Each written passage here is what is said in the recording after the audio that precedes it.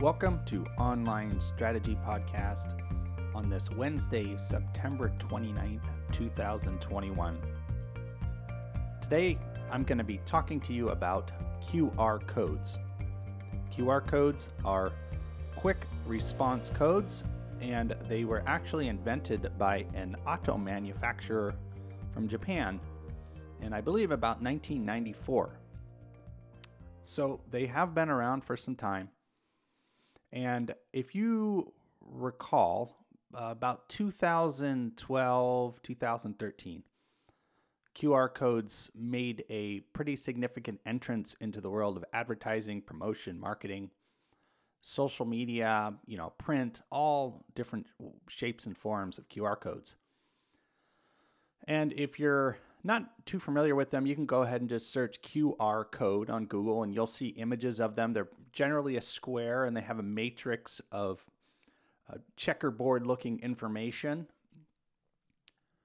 So the reason I wanted to talk about these today is because I am seeing a massive comeback in them, particularly for two reasons. One, phones are now natively supporting QR code scanning with the camera.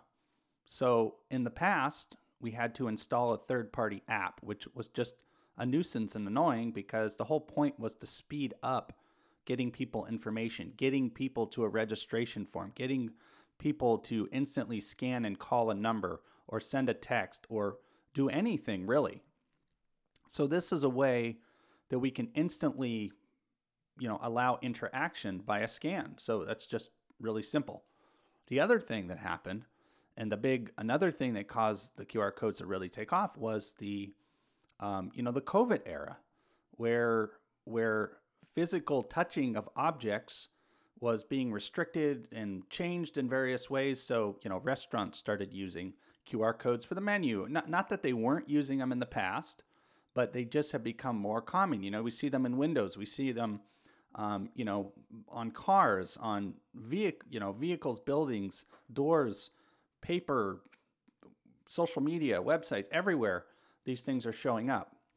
Well, I am going to be the first to say that I think that there's going to be a lot more happening with these, and we're going to see them even more and more and more as time goes on, just because they're so universal now, again, because the phones are supporting. For example, you pick up your iPhone and you can just take your camera like you normally do and just scan the code. It's that simple, right? So with that type of accessibility and simplicity, obviously many doors start opening. And this goes from the dental practice, from signing in to event registration, to, again, scanning and calling a number, sending a message to somebody, downloading a PDF. All instant. So I think you might start to see how this could be advantageous for your business, your office, and the different uses for them. So the best way I can explain to think about it, the use case scenario for your business would be, think about the things you want people just to be able to do really quick with one glance. And those are the things you can start thinking about assigning a QR code to and using QR codes for. I was having a conversation the other day, and I was just driving around town, and I said, a plumber, an electrician, an office building could have a QR code, or a window drive-by office could have a QR code right in their window, big enough that you could be scanned from the passenger seat of a car, or on the rear of a vehicle, which I've seen before as well. So this is just, if you start thinking about this, imagine scanning that and then saving it to your contacts. It's a done deal. Very quick, simple, form of interaction and opening the door to, communication with new business and businesses. And, but the uses are really endless when we start really thinking about it.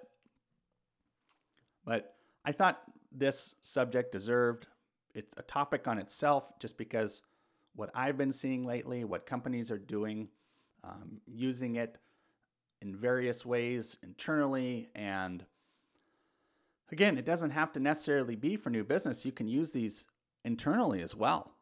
It could be staff training. It could be you could have a publication or a book that has a QR code in it that you download the latest updates to the book instantly, and they're always available at that code.